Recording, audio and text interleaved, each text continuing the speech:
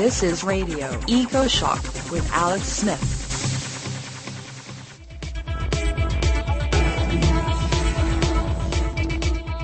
Right now, we're facing a man-made disaster of global scale. Our greatest threat in thousands of years, climate change. If we don't take action, the collapse of our civilizations and the extinction of much of the natural world is on the horizon.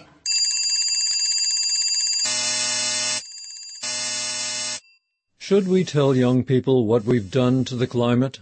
Too late. They are telling us. From the climate talks in Katowice, Poland, the student rebel who started it all, Greta Thunberg, interviewed by Stuart Scott from scientistwarning.org. From Australia to Canada, young people are walking out, protesting a system designed for extinction. Then Dr. Jem Bendell, a well-known sustainability professor from Britain, walks out on Green Fantasy to tell us, change your plans. Climate change will collapse this system within 10 years, he says. I'm Alex Smith. Don't miss this Radio Ecoshock show. Radio Ecoshock. Every time world experts meet to hash out the climate deal, Stuart Scott appears in the NGO press room to interview all the voices left out or shut out by authority. Stuart makes YouTube videos now posted at scientistswarning.org. I interviewed Stuart Scott in October for Radio Ecoshock. This time, Stuart has a special guest. Greta Thunberg, a Swedish schoolgirl with excellent English, learned about the climate threat at an early age. Seeing nothing happening to stop it, she left class to protest outside with a simple sign. Then she sat outside Parliament until they made her move. Now a whole generation has been inspired by her. Stuart Scott brought Greta to the conference of the parties 24 in Poland, the first big climate meeting since Paris in 2015. You need to hear Greta, introduced and interviewed by Stuart Scott. I will not beg the world leaders to care for our future. I will instead let them know that change is coming, whether they like it or not. I want to thank you all for coming. I'm your host, Stuart Scott, and we're coming to you live from the UN Climate Negotiations COP24 in Katowice, Poland. My co-host, Victoria Hirth, and you can contact us if you'd like to contact us about the contents of the program. Today's guest, seated in the front row of the audience, is Greta Thunberg. She's a 15-year-old climate leader.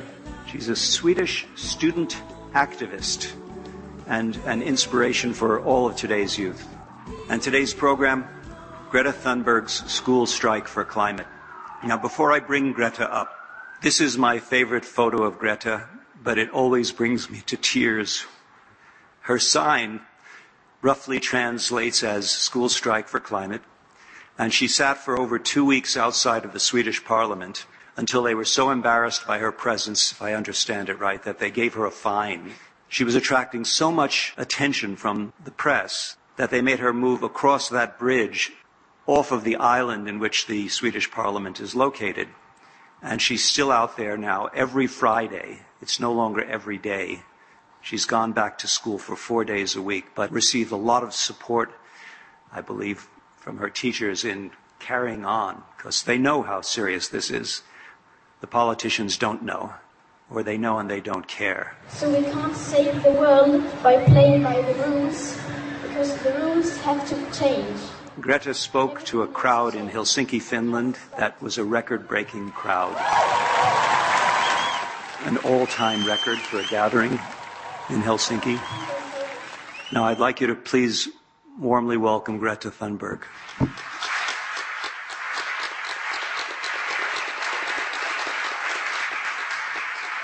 Now, I just want to give you, while Greta's sitting with us, an idea of what she's inspired. 15,000 people in Australia in over 30 places, 30 seasons. And just to add to that, as you probably know, got the support of the Senate to go on strike, despite the Prime Minister being against it. So it's really fantastic. At first, The Australian politicians chided the students and said, get back to school. You shouldn't be striking. You shouldn't be activists like this. Let me show a couple of the slides, and then we're going to ask Greta a few questions. So this is one of the many demonstrations in Australia. I love that sign. Make Earth great again. Beware radical child activist. Civil disobedience requires no permission slips. Okay, now, Greta, what was your inspiration? How did you get into this? Yeah, it was when I was maybe 7, 8 or 9 years old. My teachers told me to turn off the lights and save paper and don't throw away food. And I asked why. And they said, because there's something called climate change or global warming that the humans are causing. And I remember thinking that it was very strange that humans, who are an animal species on Earth, could be capable of changing the Earth's climate. Because if we were, and if it was really happening, we wouldn't be talking about anything else. And that will be our first priority. And then I started reading about it because I thought it was so strange, and I read about it more and more, and the more I read about it, the more I understood it. And then I started at home. I started with turning off the lights and pulling out the chargers to save energy and electricity. And so that was a small start for me. And then my parents, they were pretty annoyed. I was going to say it must have driven them crazy. Yeah. But then they started realizing, and I told them that this was important, and we started reading about it together and watching films and reading books and articles. And before I knew it, I was a climate activist, or how do you say it? And what was it that made you take your direct action? What was the turning point? What made you think, no, this is important enough, and this is the thing that I'm going to do about it? Yeah, it's pretty strong to stop going to school. What made you think of that? Did you just not like school? That's what my boy would say, I think. No, I don't. I like school. But there was some youth in the USA that refused to go to school because of the school shootings. And then I was in some kind of a group with several youth that we were going to come up with new projects to do. And then someone said, what if children did that, refused to go to school, but for the climate? And then I thought it was a very good idea, and I thought that hasn't been done before. And so then I tried to get people with me, but no one was really interested, so I had to do it alone. You tried to get people to do it with you, to strike school? Yes. You asked your friends and they said no? And the people in that group also. Good for going it alone. I call her online and in person, not to her face, I call her Joan of Arc. She's really rallying the troops. In this case, the troops are the kids who know that we're compromising their world. Just to say, it really shows the power of being a follower, because you're a leader, but you're also following the people who were doing something similar somewhere else. And I don't know if you've seen that video about the first follower effect, but it just shows that the leadership through taking inspiration from others is really important. I believe you had a very important meeting today with Secretary General Guterres. Can you tell us something about how that went? Yeah, it was a private meeting with a couple of youth delegates from different parts of the world. And then I held a speech together with a guy from Fiji. And then we took a picture. And then Guterres, he talked as well. Can you tell us what you told him? Do you remember? Yes, I talked about climate justice. And I told him that For 25 years, countless of people have stood in front of the United Nations climate conferences, begging our world's leaders to stop the emissions. But clearly that has not worked, since the emissions are continuing to rise over and over. And so I will not beg the world leaders to care for our future. I will instead let them know that change is coming, whether they like it or not, and to beg the people instead to realize that our political leaders have failed us. So that I will not beg the world leaders, because they have ignored us and they will ignore us again. Hear, hear.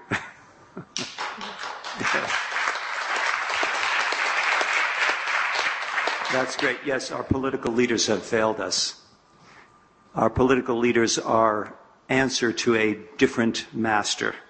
They don't really anymore answer to their populations.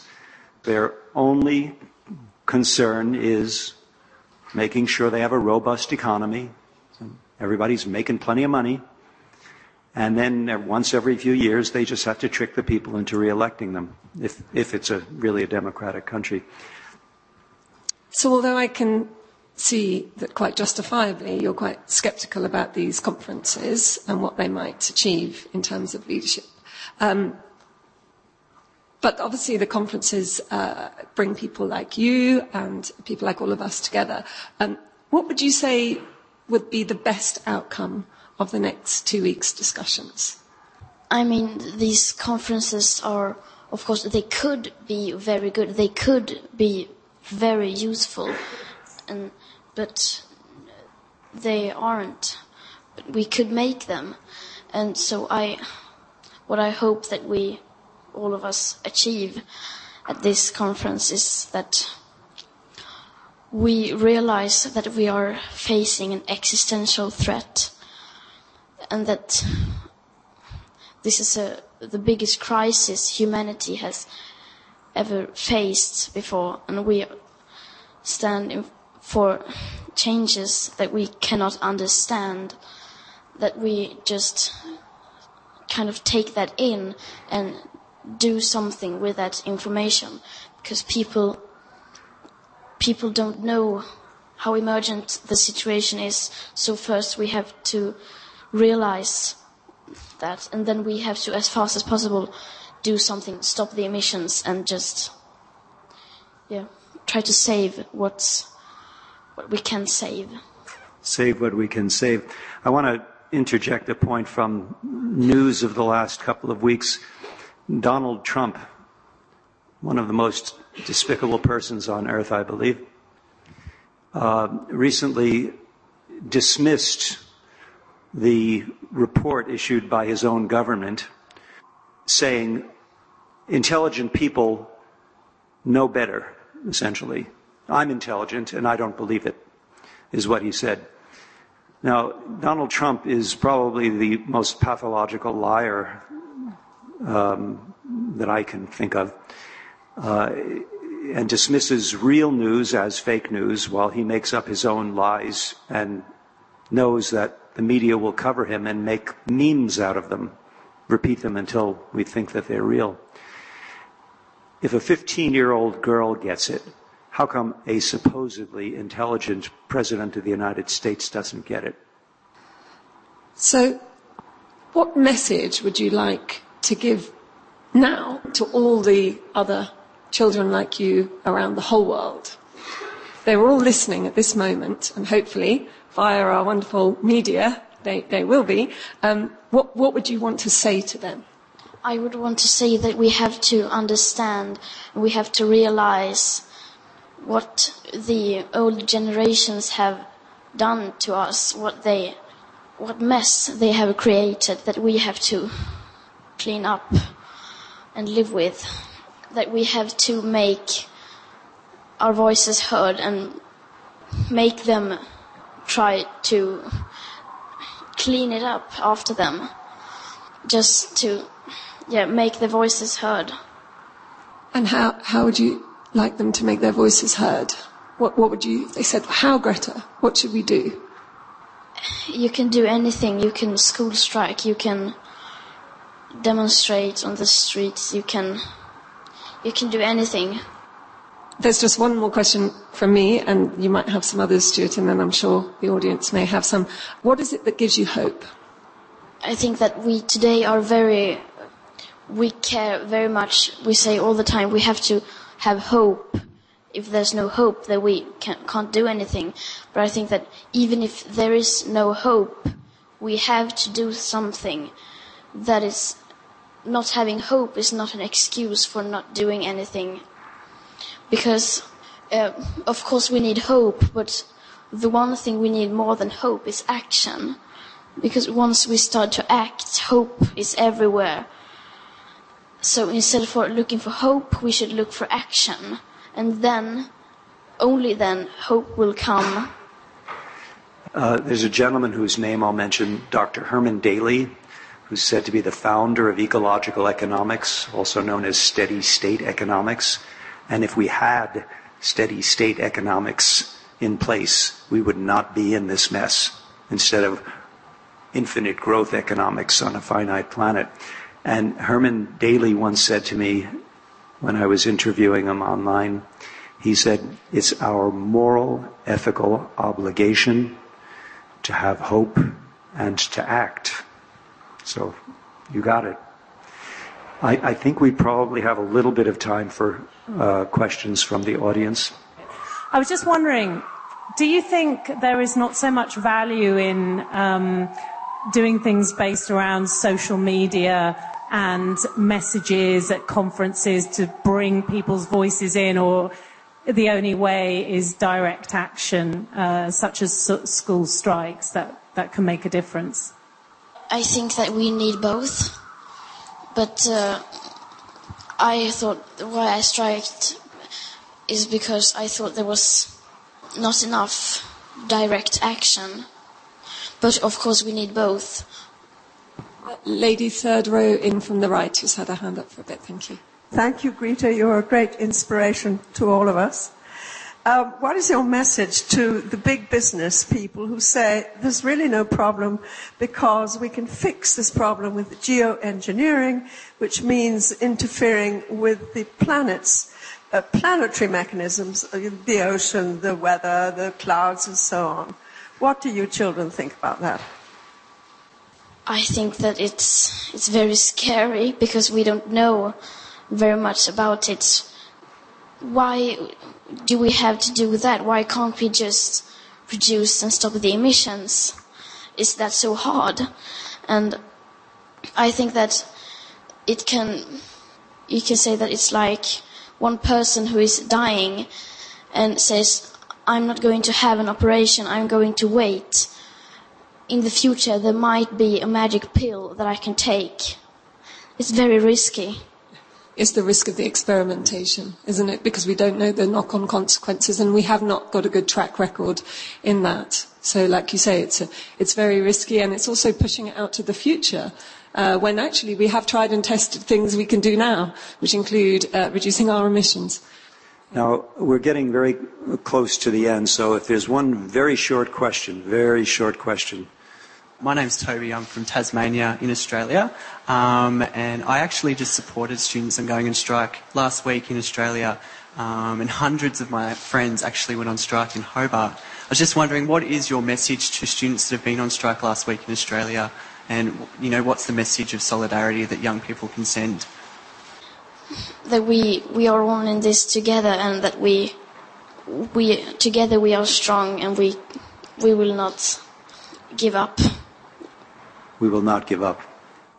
Thank you very much for joining us, Victoria and myself and Greta. If you have questions for Greta, you can send them here as well. And we're coming to you live from COP24, UN climate negotiations in Katowice, Poland. Thank you.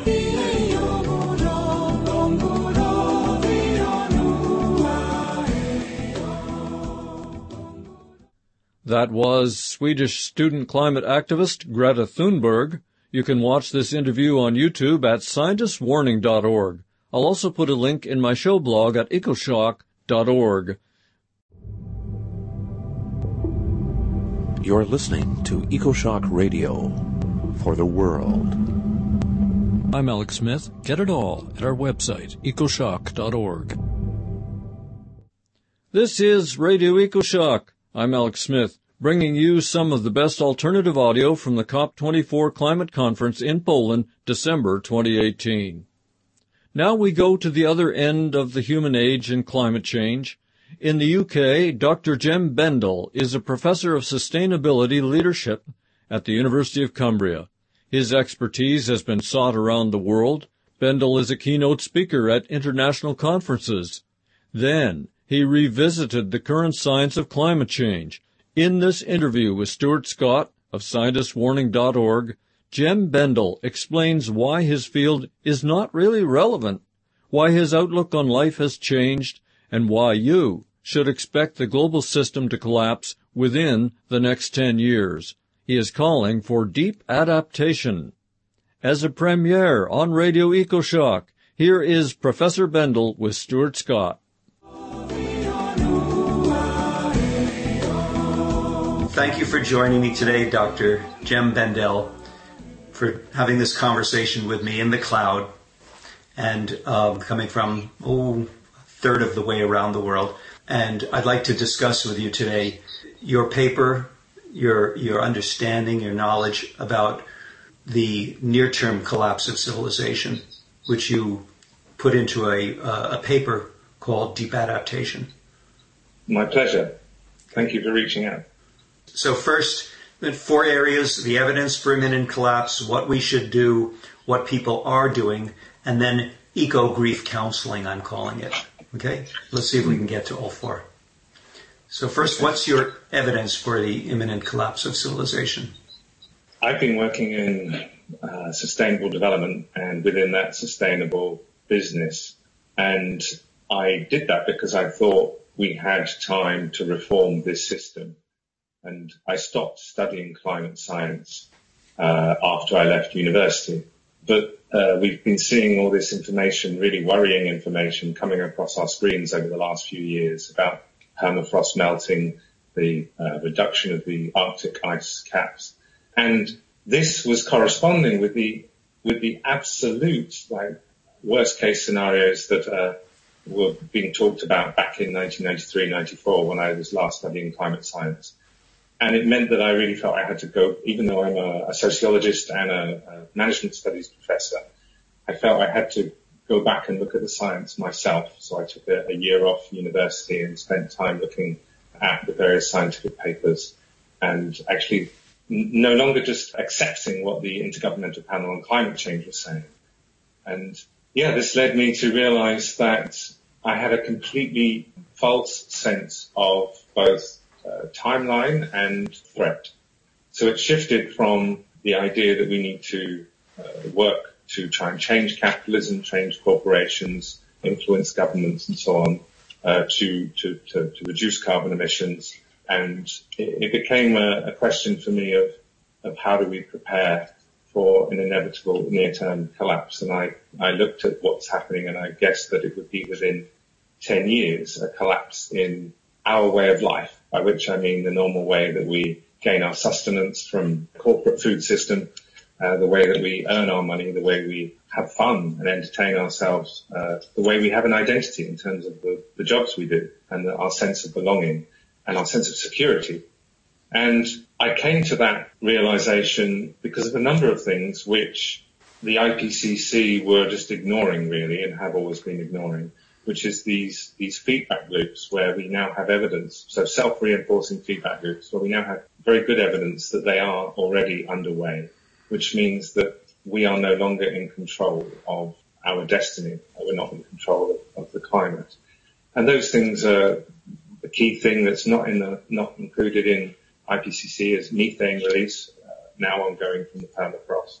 The amount of heating that's coming about because of the reduction of the albedo reflect from the ice disappearing from the Arctic and instead the sun's rays hitting the dark waters. And I was shocked to find out people like Professor Wadham's calculations that if all the ice goes, then that's going to account to 50% of all anthropogenic warming ever, which means it's completely beyond us. And so when I was doing this research, I was also seeing some of the very latest data, and forest fires in Finland within the Arctic Circle, 30 degrees C within the Arctic Circle in July, as I was considering whether to publish my paper.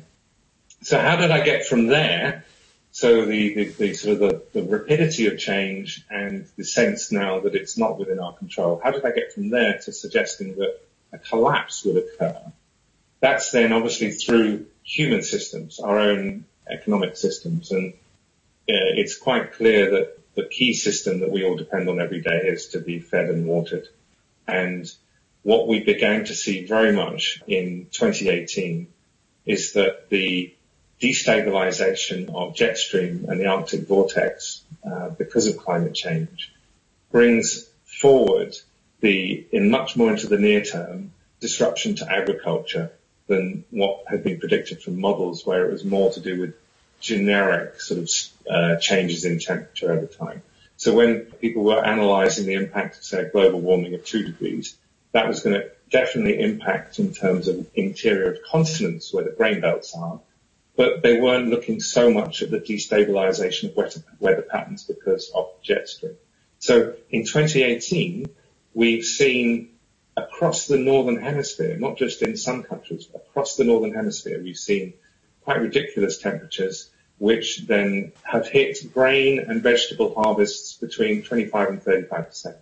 Now, we only have about 4 months of grain reserves globally, so we only need to see a couple more summers like 2018, and we have a major food crisis in the Western world. And we now already get indications that the El Nino effect is coming back, beginning slowly to come back. It will kick in within the next 12 months properly.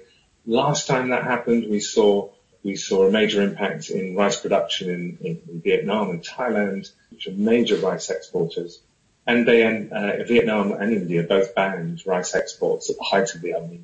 So you can imagine if all these things come together, and that's if the weather is as bad as it has been, not worse. And the predictions are things are getting worse. So just on the issue of food, unless something massive is done now to address that, meaning how do we make sure people keep billions of us are fed and watered despite a collapse in rain-fed agriculture globally. We have got a terrible situation on our hands, which will have knock-on effects. And people who analyse the Arab Spring or the destruction of Syria point to drought and food price rises and people losing their livelihoods. So that is really a red flag for us globally. The second way that these climate changes would impact on our way of life is through our global financial system. So that there is various climate impacts which we could cope with. So sea level rise is going to be extremely disruptive to millions of people and to trade routes and to agricultural lands. But we could cope with it. The problem is that we have a global financial system which is so interconnected and so dependent on the confidence of speculators who have no interest in human well-being.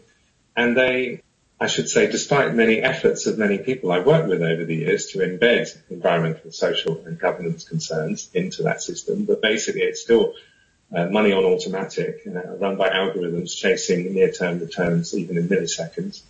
And that means that we could see paralysis in financial markets as we see more disturbing weather events and as we see sea level rise, and basically people not in the financial markets not understanding how to cope with this. And we see insurers saying that they're not going to be able to insure many companies in future because of climate risks. So all these things could lead to a seizing up of credit markets and normal finance. And the thing is, because we now all depend so much, well, we all depend for our means of exchange on bank-issued debt and payment systems they provide. So we could end up seeing a real crisis in basically a withdrawal of our means of payment, means of exchange. Now that's a fragility in our own systems which could lead to collapse and which is avoidable because it would basically be before the actual climatic impacts were ripping things, tearing us apart. It's our own system which are too fragile in the face of these impacts. So those are the two main ways I see collapse occurring within the next 10 years. One thing I didn't say was a third way that collapse can occur, and some would argue has already occurred in some places, like Syria, is as the environmental constraints begin to feed through into a reduction in the quality of life and the hopes and aspirations of the general public, they become more sensitized to extremist perspectives, whether that's religious or particularly right-wing. And so we're seeing that happening everywhere. Global value surveys show us that people no longer believe that their children will have a better life than themselves. They don't believe that their tomorrows will be better. And they also show us that people are turning away from liberal progressive values in many countries, and there's a rise of nativism and traditional values. This, I think, is showing that people are intuiting that something's up, and therefore that social contract that's implicit that you kind of obey. You go to school, you work hard, you respect your teachers, you respect the government, you respect your boss, you save, you do the right thing, you'll have a good life. Once that's breaking down, which I think it is in many people's subconscious, if not consciously, I think we're seeing increasingly consciously, then people start questioning everything, and the people who come along and say, well, blame them over there, or just listen to me, I'm a big powerful guy who'll fix it for you, and I'll give you a little bit of an adrenaline rush by making you feel great again, then that's what's going to happen. And I think we're beginning to see it. So basically political extremism pulling people apart rather than bringing them together at this time will be a third thing. It's not inevitable. So when I say collapse is inevitable within 10 years, it's because of the impact on food. But these other two things are entirely human created and are increasing our vulnerability at a time when we need to take dramatic action to generate resilience.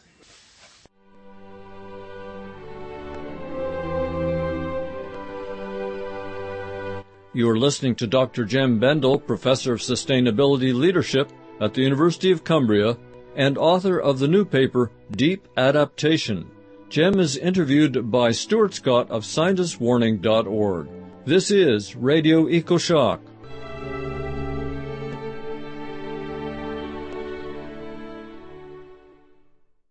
But when you were just talking about the strong men, I was holding my head because we've already got Trump, we've already got Bolsonaro. There are probably a half a dozen others that I could mention if I remembered the names of the leaders of those countries. I mean, my thing, the editorial perspective that I always insert into my videos, is that we are owned by money. Money is a meme, a thought virus. It uses us, humanity, for its reproductive purposes, and it has no concept that it's killing us. I agree with you. The speech I gave at the World Investment Forum at the UN in October, when I opened a conference there, I said that we have to transform our monetary system if we're going to have any chance in curbing the worst impacts of climate change. And that went over like a lead balloon, I'm sure. Well, the problem is that the majority of people in the room would have been illiterate on monetary matters, and if I'd asked them who creates money, most of them would have assumed it was governments, and rather than at least 97%, if not more, being created by private banks when they issue loans. And so the problem is that just people don't have the basics, and if they're being trained as economists, what's worse is they think they know when they don't. If there's more debt in the world than there is money, because of the way the money's created, then we have to constantly expand the money supply in terms of new loans, because if the system stops, then suddenly all the money disappears. So therefore, people aren't going to lend money unless there's actual economic activity happening. And we haven't decoupled resource consumption and pollution from economic activity. So that is therefore at the heart of the suicidal way that humanity is behaving right now, is the banking system and the monetary system. We are in total accord on that. We can do a whole other program on that, since you seem to have complementary knowledge to mine. I don't. But the question is, what do we do now? Because I'm predicting collapse. Okay. So this is a age-old issue, isn't it? I mean, Karl Marx talked about it, whereas some people said, let's try and work for change, and other people, and himself, argued that the contradictions will collapse itself. Well, we've seen that the contradictions haven't collapsed capitalism, but the environmental contradictions look like they now will. And so, do we try and get monetary reform? We should definitely argue for it, but I don't think we've got time, and I don't think the incumbent powers need to listen to people like us, and therefore I've been focusing more on replacing the system through alternatives, and whether that's local currencies or blockchain. And that's been my interest for the last 5, 6, 7 years. But now more explicitly looking at how do these systems help develop resilience amongst communities so that when the banking system goes down, we can still buy bread off each other rather than, oh, whoops, we can't pay each other anymore. I mean, we still could make stuff for each other and do stuff for each other, but the banking system's gone down, so we can't do that. And that's a ridiculous, is it a tragedy or an irony? It's ridiculous anyway. So I'm quite interested in building up those resilient payment systems as part of deep adaptation. Okay, so that's what we should be doing, is building up resilience. Yes, and you can only really start taking that seriously if you're prepared to look at the latest measurements and trends on climate and the impacts from climate on our basic systems like food. I have found in the sustainability field great reticence over the years to look at the data head on. And there's been this sort of self-censoring process in the name of being positive and professional that, oh, let's not talk like it's doom, and let's stay positive for our donors and our members and our government officials we're going to meet tomorrow. And it was all, let's stay upbeat. In my paper, my deep adaptation paper, I go into some depth about why this has happened. And I basically point the finger at the professional environmental NGO sector and also the environmental business sector. I point the finger at them as collapsed denialists in chief. They are the ones who have their fingertips on this with this. They're working on this and they're seeing it in front of their eyes every day. But they're telling themselves stories like, oh, the public shouldn't hear this. And they just have to deal with it and grieve. Yes, like me, you wasted 25 years of your life. Deal with it. Start again. Got it. The thing you said about the NGOs and how they're locked into this story they tell themselves, I got the flash of calling it not taking off their rose-colored glasses, but they have to take off their green-colored glasses. And they can't do that because their donors will not donate.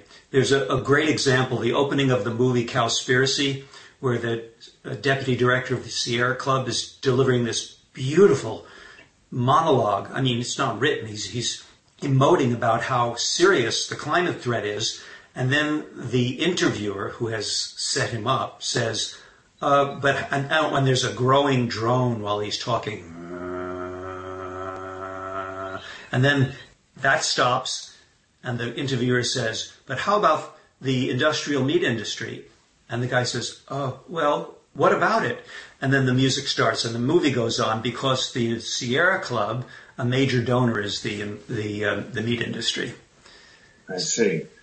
Yeah, I mean, even if there weren't those conflicts of interest, there's just that deeper psychological issue. If you have decided to go into the environmental sector because of stories that you told yourself about purpose and one's own identity as an agent of change, a doer of good, a caring, respectable person, that's core to your identity. And it's kind of difficult then, because it's really difficult to suddenly believe that, okay, collapse is coming, because you've got to completely question who you are, not just what you've done.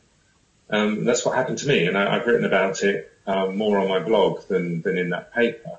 But it was why I found it very difficult to not just intellectually think, oh, this looks like we've lost, collapse will occur in some way in my lifetime, but actually to really let that sink in and think, oh, okay, I'm going to have to find a new way of life.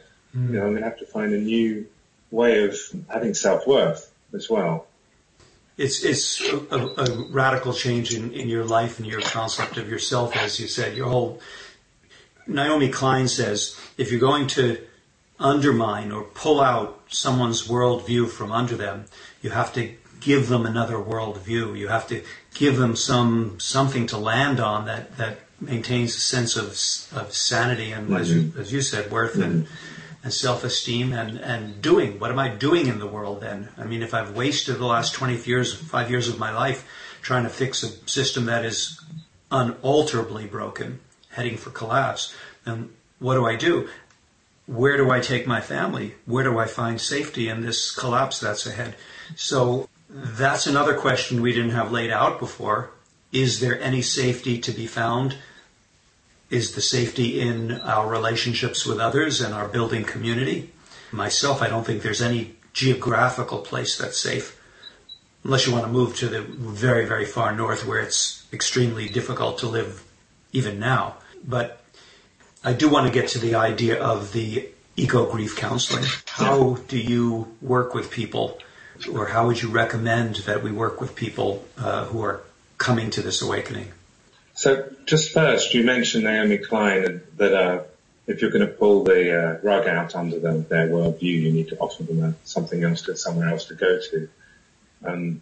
I felt that a lot of people in my sphere were not really able to face up to the latest climate data and the impacts on human societies, and therefore question what they were doing, because they didn't have any kind of map at all. And so that was why I decided to come up with what I call deep adaptation. And it's 3 key questions. And it's because also I wanted to not say there are simple answers here, because we're not in control anymore. That's the key thing. And we will act without knowing really whether we're going to be successful in this very uncertain time. So I then introduced the 3 R's. The first one is simply, what is it that we most value, which we want to keep? So it's a question of really going deep into not just trying to keep things as they are, but what is it that we most value that we want to keep? And then the second question is the reverse of that then. What is it that we must let go of, or we'll make matters worse? And I call that relinquishment. And then the third thing, which is, well, what have we sort of lost over the last decades in our hydrocarbon-fueled fantasy civilization, which we could bring back to help. So I call that restoration, and that could be simple things like growing food in our back gardens and spending time with our neighbours playing games rather than just sitting in our own air-conditioned or centrally heated flats watching telly. That kind of really simple stuff. But I would just put it as 3 questions to invite people beyond a progressivist framing of what comes next. So you'll notice in that framing, it's not what do we need to invent or what do we need to do sort of like more of it. It starts from a place of just breathing, letting go, and okay, whoops, we've really messed up, and let's think again with a less hubris about where we go from here. So because I think any attempt to offer a bright vision of the future at the moment is an exercise in delusion. For me, I have hope that more and more people will wake up to what's important in life for themselves, and it will include things like curious, kind, and joyful connection with all life, people and nature. And a vision would be that we find that there are many, many more people with open hearts and minds exploring together what the hell to do next, rather than being set on their worldview and proving themselves right because they are scared of the uncertainty that we face. So I don't have vision or hope where it's like a fixed way of life.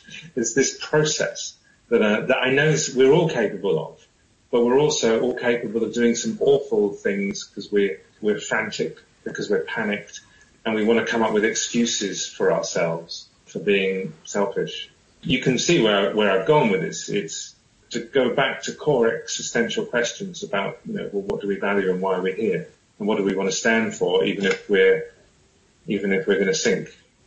I don't want to call it erudition, but your thoughts are inspiring even though they're so dire. One of the things I'm told about my own presentations is that I have this kind of amazing skill to present very dire scientific information to audiences that are not prepared for. They don't even know about the methane release going on in the Arctic.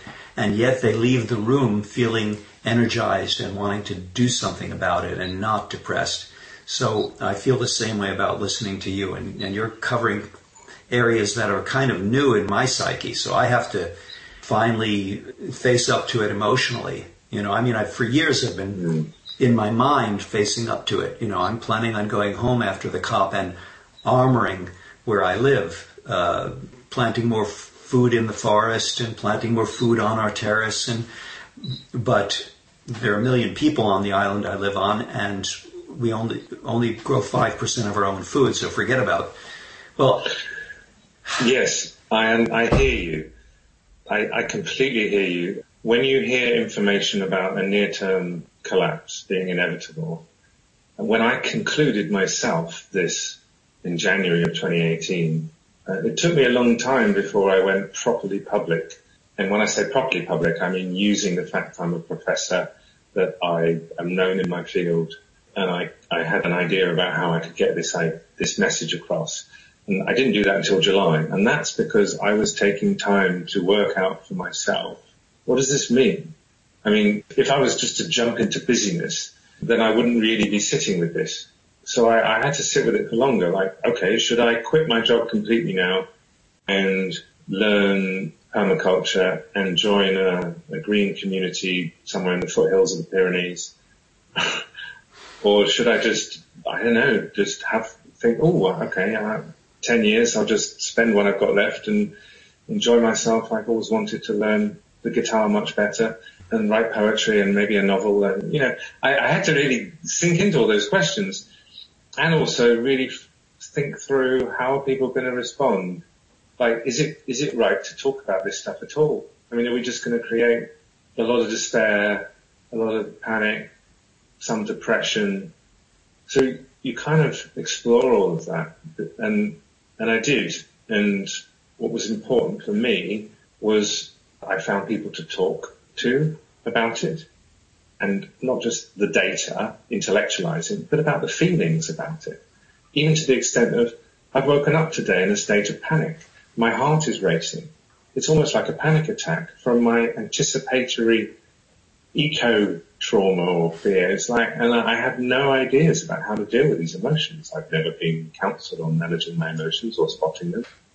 So yeah, being in dialogue with people who are going through the same processes was important. And then giving some time to go down all the different routes. So you mentioned one about how do I make my own community more resilient? It can't be done just locally. Resilience has to be at multiple levels. So absolutely people should grow their own. They should look at ways of being more off-grid, also having non-energy using water filtration systems. All manner of things can be done, but you're just having your neighbours come and steal everything when they are hungry, or people coming from the city, or being invaded from abroad. So there are multiple levels of action. It's impossible to prep alone. It's impossible to prep just with your neighbours. It's impossible to prep with your town or even just your country. And so when I hear these stories of bunkers being bought by billionaires, that just shows you how nuts they are. They think that they can ride this one out. Yeah, right. When they open their last tin of peaches and they come up and they'll, yeah, right. Well, as if they're not killed by their bodyguards, because money won't matter in those contexts anymore. I'm hoping that more and more of the 1%ers will realize that we're really in this all together, and you can't just prep alone. You have to have those multiple levels. What you just said was brilliant, and that's why we're doing this. That's why I'm doing this, because we have to wake those 1%ers up to the fact that they don't fare very much better than anyone else for very long, and their thinking they will is delusional. And I don't know if they're to the point of realizing their delusion. I know Donald Trump isn't. He is psychopathic. Yeah. Well, if they're anywhere, I mean, I know your output is very well regarded, and if there are any billionaires watching, then it's clear that you need to welcome your own personal existential crisis, and you don't want to be being killed by your bunker guard in a way where you feel guilty about how you contributed to the destruction of humanity. So it's about time right now to do what you can to help humanity respond collectively to reduce the harm for all those billionaires out there, that you need to stop buying bunkers, start helping humanity. Amen. I was going to say amen, Jesus, but I'm not Christian, and I don't want to be mocking of any religious memes either. So that right. Gets included, by the way. I don't know if it gets included at the COP or if it gets included. I may include it in the COP, even if we're live. I don't know. Right. We'll see. Eco-grief. You wanted to talk about eco-grief counselling. Yeah. I'm very happy to. I don't think there are any eco-grief counselors out there, except maybe Alison Green, who's how we know one another, sort of. Yeah, and I haven't talked about some of the substantive things that could be done for deep adaptation either. We haven't talked about what should people be doing, and therefore, should they be rebelling? Why not? I mean, it certainly doesn't hurt to have an extinction rebellion. This brilliant young girl, Greta Thunberg, who I have the honor of bringing to the COP, has a huge and exponentially increasing following, where I'm told 29 cities in Australia now have their school systems being struck by their students. I don't know to what extent, but it's spread to 29. So this innocent little girl who's got Asperger's and almost died because when she realized climate was what was, she stopped eating and stopped talking. And when the doctors told her, we're going to put you on intravenous if you don't start eating, she came back. She started eating again, and she started talking as though she had seen God. There's nothing in her talk about having seen God, but I say as though she had seen the light. And she talks with this incredible clarity about how can you say this, how can you see this and not immediately, what are you doing? I'm told that the Secretary General of the United Nations has asked to meet with her in Poland. So there are signs that we're waking up, signs. Anyhow, eco-counseling, eco-grief counseling. Well, I just want to have a word on that because it was good to see that she came all the way from Sweden in an electric car to join in the very first action of the British Extinction Rebellion. And I've known some of the Extinction Rebellion right from the start. And I've been quite closely in communication with them. And I was one of the first signatories of the letter from academics and religious leaders that invited people to non-violently rebel because of an extinction crisis, which also now threatens human extinction. And non-violent direct action, civil disobedience is certainly one thing that is worth trying to bring attention, to cut through the media, to reach people. But also what it does is it normalizes this sense of urgency and primacy, and that this is an existential threat. So it normalizes that idea, which means that more people can have proper conversations about then what do we do.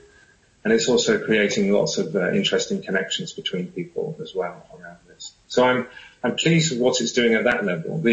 Of course, civil disobedience and a strategy of getting people arrested in order to put pressure on government is still quite limited, and therefore it's going to be interesting to see how that's complemented by other activities, both done by Extinction Rebellion and by others. So you mentioned Greta, and I think it's brilliant that other people are doing what she's doing, for example, in Australia.